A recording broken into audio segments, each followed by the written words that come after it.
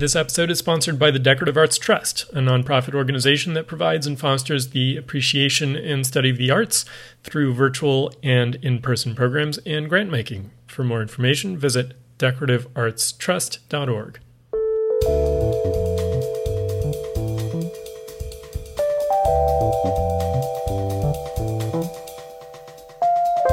Hello, welcome to Curious Objects, brought to you by the magazine Antiques. I'm Ben Miller. In 1935, Congress approved the creation of the Works Progress Administration to use federal funds to combat high unemployment rates by hiring Americans for jobs ranging from construction and public works to manufacturing and even art and music. Over 8 million people were employed by the WPA between 1935 and 1943, when World War II brought the program to a close. It brought about an explosion of productivity across wide sectors of the economy, and while we don't often think about the WPA in the context of the decorative arts, one WPA initiative drew the attention of today's guest. Allison Robinson is a scholar of material culture and public history and a doctoral candidate at the University of Chicago. She's a fellow at the Smithsonian Institution and will be joining the New York Historical Society as a fellow this fall. Her current research looks at a program under the WPA called the Milwaukee Handicraft Project, which employed over 5,000 women in the production of textiles and books and dolls. Now, these dolls in particular have a revealing story to tell about craft, labor, race, and gender in 1930s America, and they are today's curious objects. I'm thrilled to have Allison here to tell us about the dolls. Thanks for joining me. Thank you so much for inviting me. Now, Allison, the WPA was primarily conceived as an employment program, but it did have significant cultural objectives as well. How did the Milwaukee Handicraft Project align with the overall goals of the WPA? So the Milwaukee Handicraft Project was started in August 1935 as a way to prepare women who were considered unskilled by the United States Employment Service for private employment. The head of District 4 of the Women's Division of the WPA needed a way to hire around 2,000 women off of the relief rolls. And so she collaborated with a local professor at the Milwaukee State Teachers College to come up with a production for use project that could prepare these women to do assembly line labor without any previous experience doing so. The resulting project was the Milwaukee Handicraft Project. So I know that one of the concerns that hovered around the WPA was the idea that you'd want to avoid employing multiple people from the same household because that was seen as sort of taking a job that could be used to support another household instead. And so, while women were employed under the WPA, in many cases, men were really the sort of target employees. So you mentioned there are 2,000 unemployed women in Milwaukee. Does that mean 2,000 unmarried unemployed women, or are these married women who are looking for a job? This is one of the really delightful aspects of the Milwaukee Handicraft Project. The administrators recognized that to be a female head of household involved both married and unmarried women.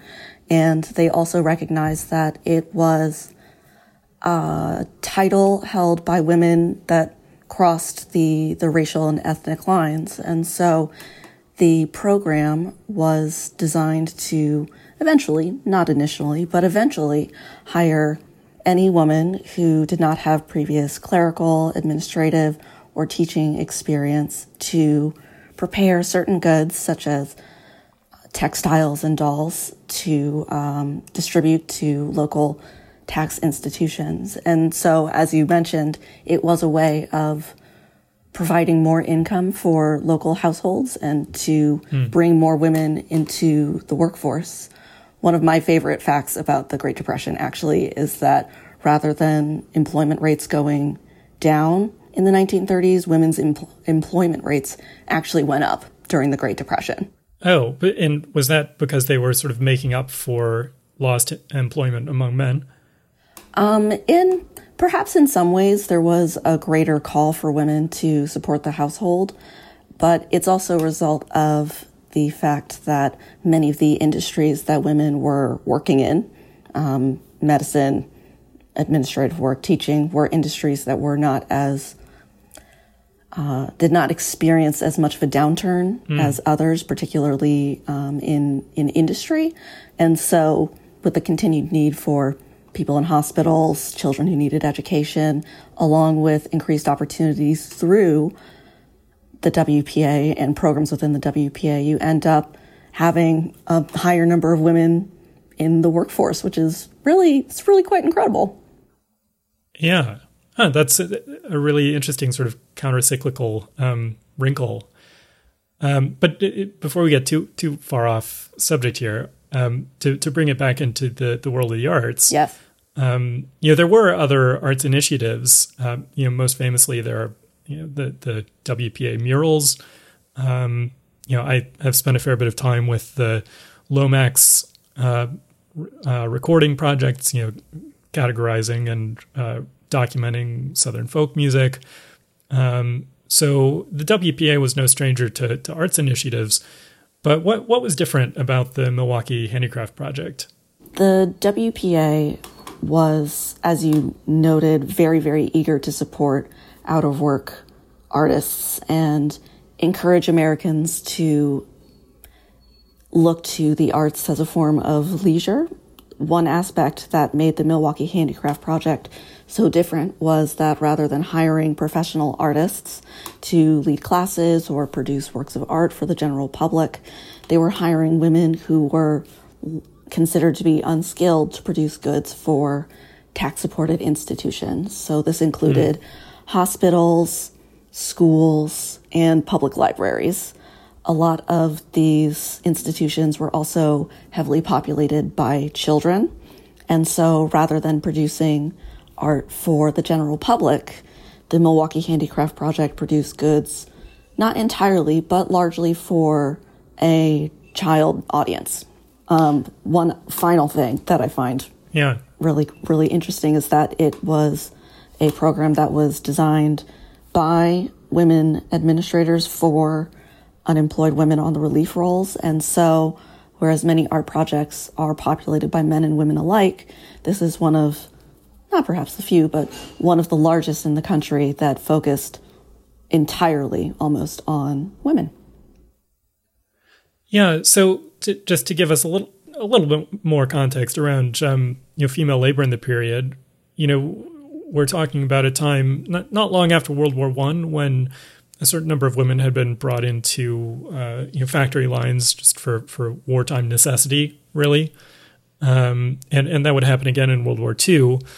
But those were generally seen, I think, as mostly isolated wartime trends. So what was the general state of women's labor outside of the house in America in the 1930s? And did it sort of change dramatically from urban areas to rural areas, between racial groups, that sort of thing?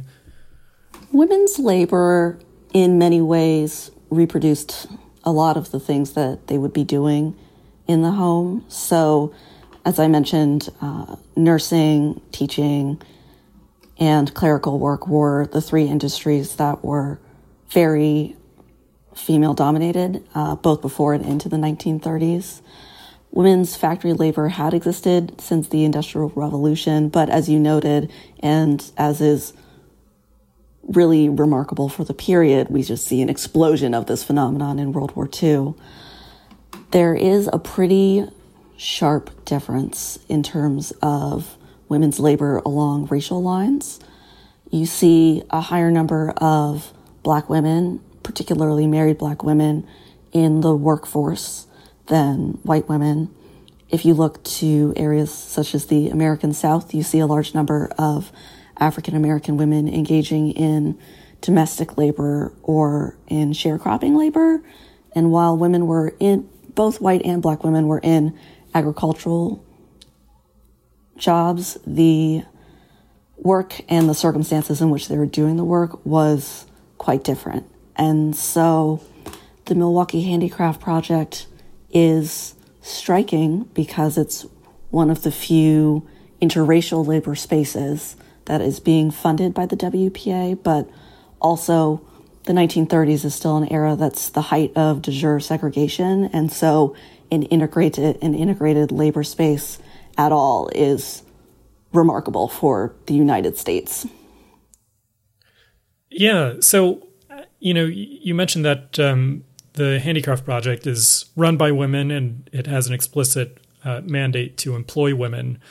How did they take these sort of existing realities of the state of women's employment in America and use that as the basis for a women's employment project?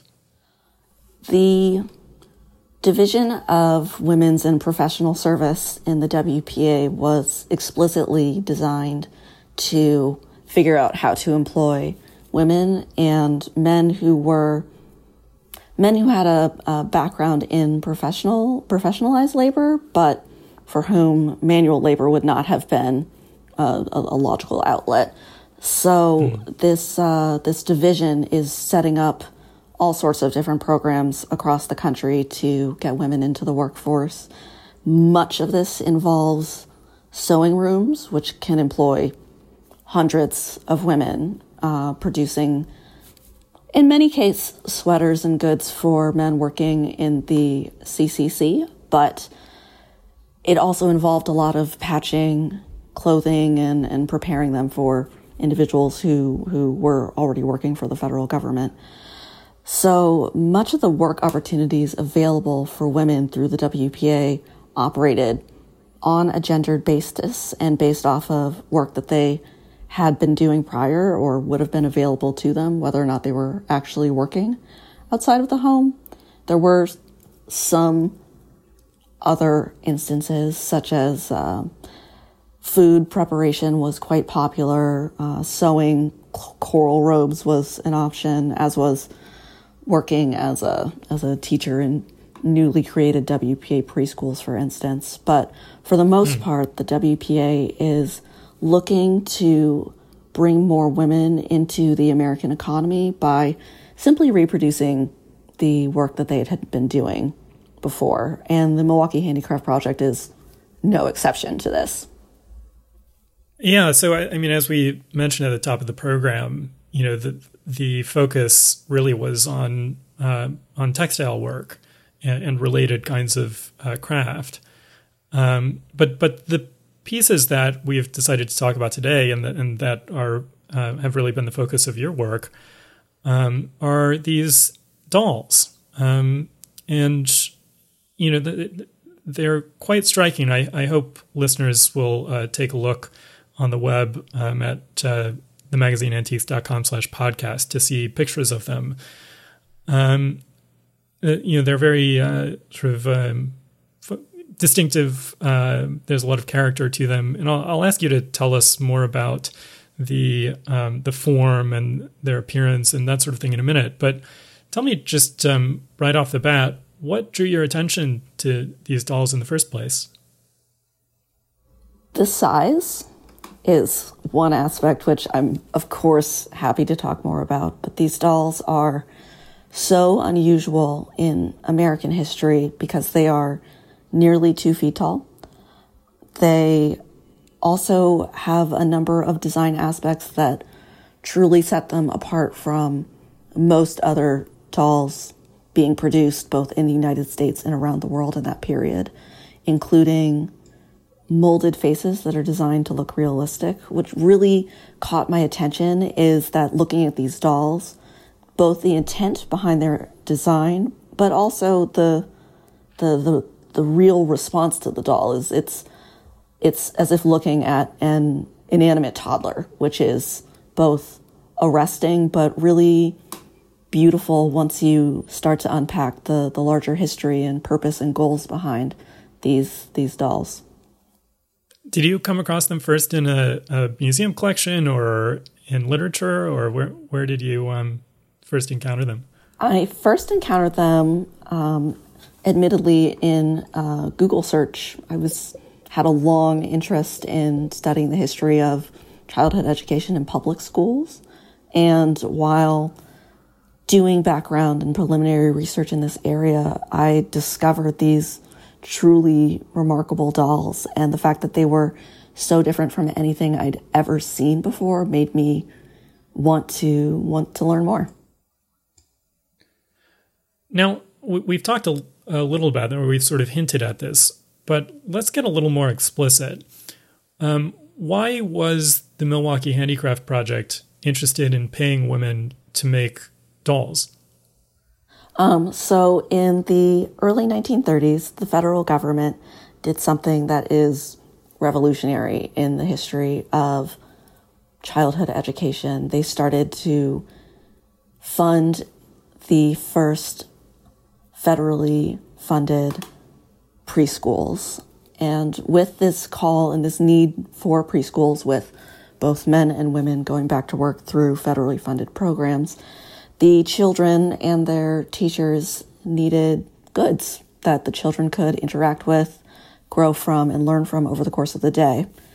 The Milwaukee Handicraft Project dolls grew out of this phenomenon. The administrator who first operated it, Elsa Ulbricht, had a friend who was a teacher at a local WPA-funded preschool, and she asked Ulbricht if she could create a doll to teach her young toddlers in her classroom, actually her kindergartners in her classroom, how to dress themselves. Ulbricht had a doll in her childhood that had a molded face that stayed with her for her entire life. She continued to think about it for decades afterward, and she wanted to produce an object similar for local school children, but that would also teach them a very important life skill that would also allow them to, in essence, contribute to their own homes by learning how to care for themselves a little bit more too. And so with this need for a new type of educational toy, the Milwaukee Handicraft Project ran a test in a Milwaukee preschool. It was successful, and in a moment that I find quite endearing, the little boy who the doll was tested on asked, "Who is she?" because he was unable to tell from a distance whether the doll was inanimate or was a peer in his classroom that he hadn't noticed before. And so these dolls they're meant to be recognized as peers, as friends, and within that bond between a child and a doll, the child would eventually learn how to dress themselves. That's quite a story. And I have to say, yeah, I mean, looking at the dolls, you alluded to this, there's a bit of an uncanny valley sort of feeling. I guess this is true of almost any kind of human-like doll, but that feeling that it's quite similar to a person, not quite similar enough to be totally convincing, but similar enough to be, at first glance, maybe a little queasy. Yep, exactly. We'll get right back to Allison Robinson and her discoveries about the Milwaukee Handicraft Project, but first, this episode is sponsored by the Decorative Arts Trust, a nonprofit organization that promotes and fosters the appreciation and study of the arts through partnerships, programs, and grants in support of graduate students and young professionals. For more information about virtual events, including a panel discussion with antique dealers sponsored by the magazine Antiques and hosted by yours truly, as well as in-person programs, including a symposium in Salem and the North Shore of Massachusetts, visit decorativeartstrust.org or follow them on Facebook and Instagram. If you're enjoying Curious Objects and want to help us out, tell a friend about the podcast. Word of mouth is the main way that new listeners find us, and I know you have friends who like stories about old things, just like you. Also, you can leave a rating and review on your podcast app. Thank you very much.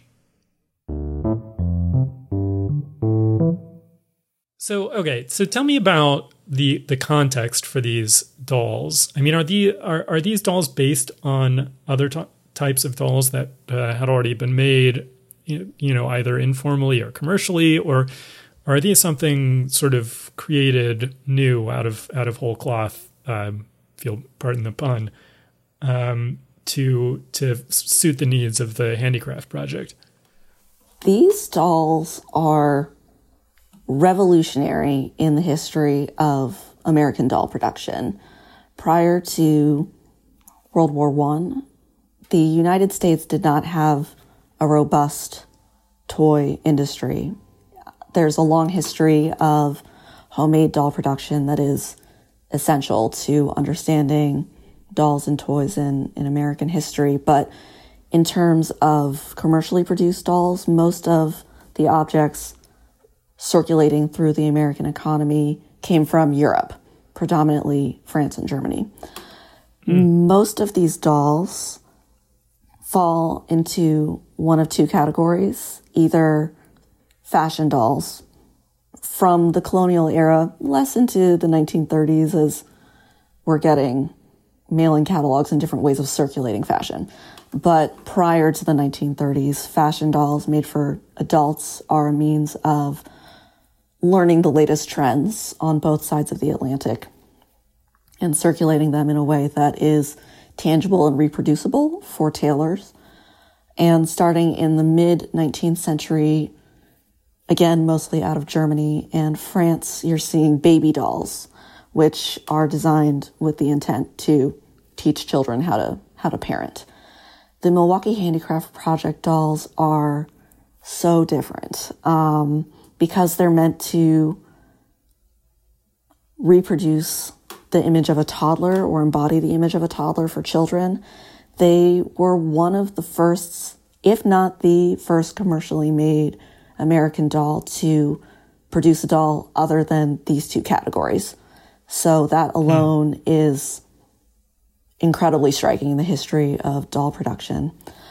Also, the dolls are the first mass-produced toy in American history, as far as I can tell, where children are not meant to relate to them as parents, as authority figures, but they're meant to see them as a peer.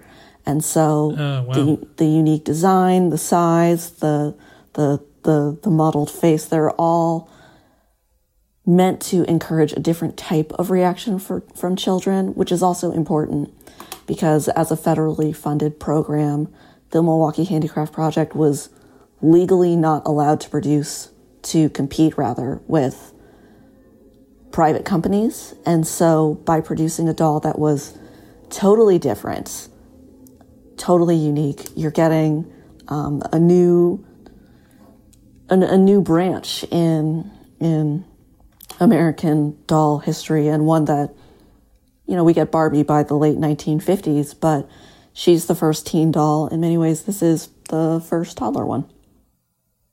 That's incredible. I mean, I think the notion of the doll as a peer is probably the main way that we think of kids interacting with dolls today.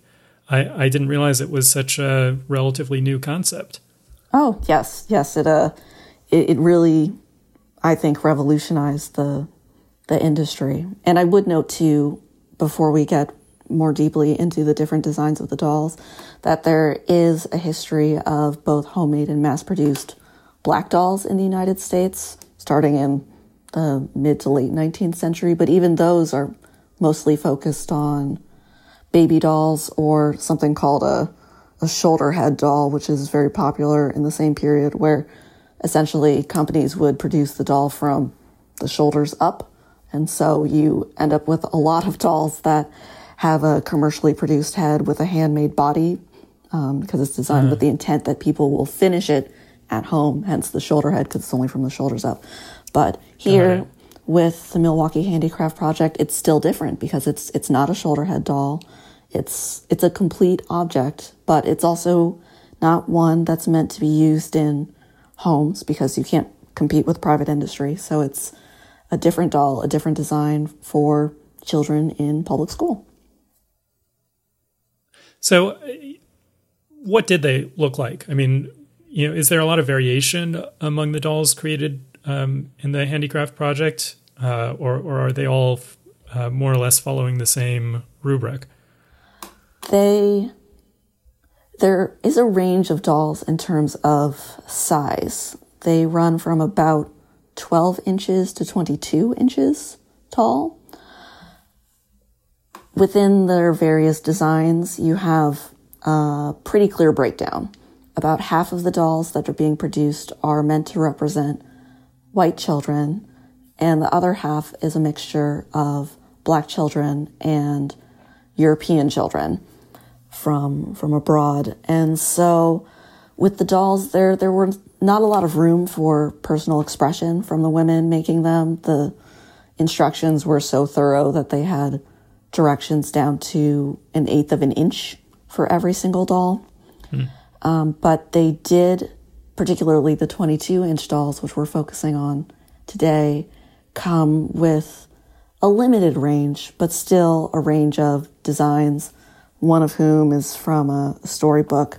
Most of them are representing children from Southern and Central Europe, and along with one Black American doll and one white American doll. The European dolls came in a number of different designs. The one aspect that unifies all of them is that all of the foreign dolls are meant to look like peasants. So compared to a modern American doll that you see being presented to children, it ends up being a really sharp contrast with rural, kind of pre-industrial, foreign other. The foreign dolls, a couple of countries that are being represented includes Italy, Poland, Norway, Wales is included as well, as is Scotland.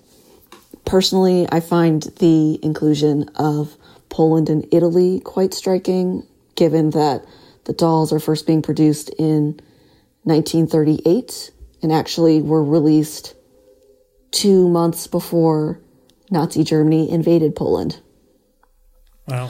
And the design of neither the American nor the Polish doll changed at all over the rest of the course of this program's operation. And so the Polish doll, for example, she looks, in terms of her facial features, exactly like the American doll. Because they're being produced on an assembly line, every single molded face had the possibility or the opportunity to turn into any design. And this actually included the Negro American doll. So there's a fun undercurrent about the universality of the human form running throughout these objects.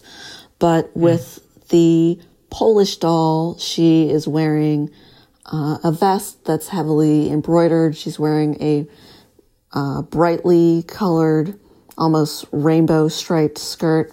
Her boots are much taller than the American girl, who wears short little Mary Jane booties. The Polish girl wears boots that go up to about her knee, along with stockings. And so visually, even though if a child were to remove the clothes of either doll, and they would be completely indistinguishable because they both have the same hairstyle, the same facial features, they're painted the exact same range of colors.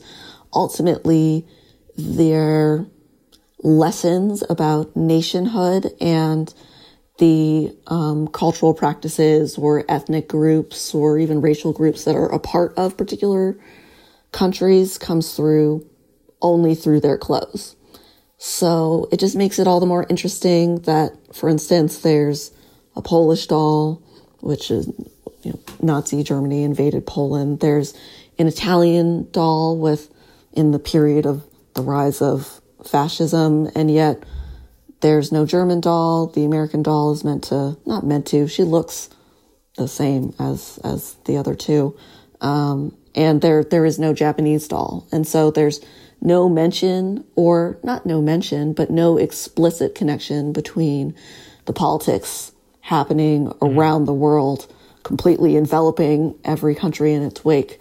And yet the fact that the demographic that is the largest part of Milwaukee is not being included could either be a nod to the fact that the German ethnicity, despite rising anti-German sentiment in the wake of World War II, they're part of the American fabric. They've been around in the city for at least a century.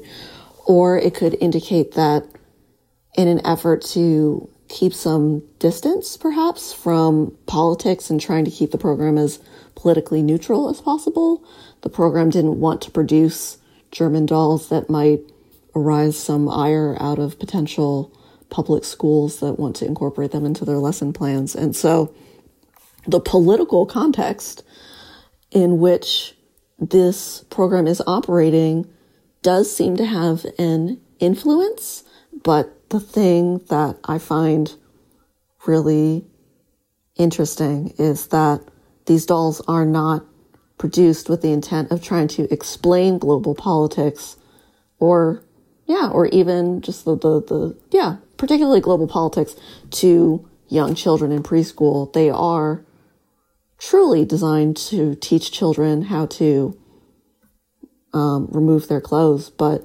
if the designs are done with the intent of trying to embody particular nationalities, that argument breaks down completely the moment you put two dolls in the hands of an imaginative child that is perfectly content to mix and match clothes to suit whatever their imaginative needs are in the moment. Yeah.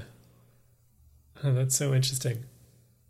And I mean, do you think that the dolls were generally being made by women who demographically represented those dolls, or were all of the women making all different kinds of dolls? From what I've seen from the oral histories from the project, they were supposed to represent the women working on the program, which might explain why, actually no, which would not explain why there are no German dolls. But the dolls, because they were made in an assembly line manner to teach the women how to work in an assembly line, there was never any one woman who made the doll from start to finish. They all had very particular jobs, whether it was creating the molded face, braiding hair, painting the face, sewing the body, that they would do for up to 8 hours every single day.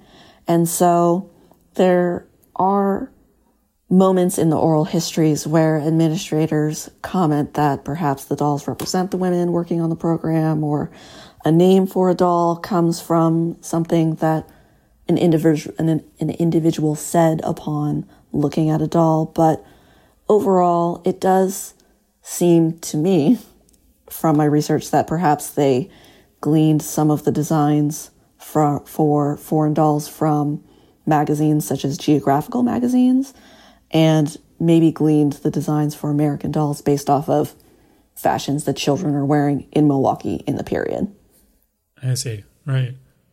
So tell me more about I know we don't know the names of specific women who were producing these dolls, because, as you say, it's an assembly line production, or that is, it's not, the dolls don't have signatures on them. We can't attribute a particular doll to a particular woman. But tell me more generally about the women who were employed in the project. You mentioned there were some 5,000 women over the course of the program. Are these generally young women or older women? Are they? You mentioned there's a variety of ethnic backgrounds represented. Who are these people? So much of the documentary evidence that's been left behind, unfortunately, doesn't go into a lot of detail about the women, but it does shed light on the evolution of the program in a way that speaks to what made it so exceptional, both in the WPA in general, specifically, and in the United States in general. The first 250 women selected to be on the project were almost certainly entirely white. The slips for the program were printed so close to the start date that, in fact, they did not include a start date. It just said report at 8 a.m. with an address. And within 2 weeks, the director of this district of the WPA asked Elsa Ulbricht if she would be opposed to working with the women, with hiring Black women, to which she responded she was not. And it ended up booming in terms of size. It increased from about 250 to 800 women in the matter of just a few weeks. And so the women that we know about, while we don't know specific details, we do know that they came from a wide variety of backgrounds. Some of them didn't have more than an 8th grade education. Some of them did not have English as their first language. With Black women in particular, because most WPA programs were segregated, there was likely a mixture of skilled and unskilled women because they had been turned away from other programs based off of racial hiring policies. But the women working in the program overall were working class women who were designated as heads of household who needed employment to support their families. And this relates to the doll division of the program specifically because Elsa Ulbricht was hoping that by sewing clothes for the dolls, which are 22 inches tall, that the women would end up being able to reproduce and replicate some of the designs at home for their own children. And so there was the hope that this program would not only influence and educate children in WPA preschools, but that it would prepare women to work in assembly line labor and also influence their own home lives in a very positive way as well. Do you have any sense of what happened to these women after the close of the program, either during the war or afterwards? Did the program work in terms of preparing them for assembly line employment? This is one of the sadder aspects of the history. The administrator, Elsa Ulbricht, commented at one point in her oral history that, quote, "These were the dregs of all the WPA," end quote. And so she and her administrative team did not necessarily see these women as skilled in a way that could be changed in a really dramatic and substantive way. The program was designed to give them assembly line skills, and for the first year, about 30 women did in fact rotate off of the Milwaukee Handicraft Project and into more skilled programs, particularly in sewing rooms. But as time wore on, fewer and fewer women were able to make the transition. And so my guess is that even though they'd had experience working in assembly lines, they were likely not able to make the leap to working in wartime assembly line industries. I suspect most of them ended up being rotated back onto relief roles or simply back into their home lives. And I have the hope that the program had a really positive impact on their lives, but I'm not sure that the program changed their lives in the way they originally intended. Yeah. How many dolls do you think they produced overall during the course of the program? Thousands and thousands of dolls. And so even though the women were not seen as skilled under the eyes of the United States Employment Service, the material itself speaks to the range of skills and abilities and the productive levels that these women had on truly astonishing levels. So the dolls were available for 5 years, and every single year in which they were available, 30 women, this is important, roughly 30 women worked in the doll division. They produced 10,000 dolls per year for 5 years. Wow. 3,000 of the dolls were the 22-inch dolls that we've spoken of. And these dolls, they were sent all across the country. The Milwaukee Handicraft Project had requests pouring in from all over the place. They even had missionaries in India and North Africa asking for the dolls for use in their classrooms. And so, and so the dolls, the women who made the dolls do remain nameless. There is a stamp on the back of every single doll with the program number and a sentence that just says Milwaukee Handicraft Project. They remain nameless, but in many ways their lives and the skills that they had and their ability to touch so many people through their own hard work really lives on in the objects that they produced. How many of the dolls have survived to today? Are they a sort of a known quantity? I mean, are they recognized and collected and cataloged and that sort of thing? The dolls live on in private collections, museums, and libraries, predominantly in the Milwaukee area. A number of them exist in a private collection that has been very, very generously opened up to me for my research. The Milwaukee Public Museum has a number of dolls, and the Milwaukee County Historical Society has both dolls and one of the molds that was used to produce them, shedding light on the productive process. And so in all, I believe I've seen 20 or 30 dolls. Admittedly, I've lost track because over my dissertation research, I've seen about 400 dolls and watercolors of dolls. But with the Milwaukee Handicraft Project, because there's, I think, about 20 different dolls, I've seen an example of almost all of them except for 2.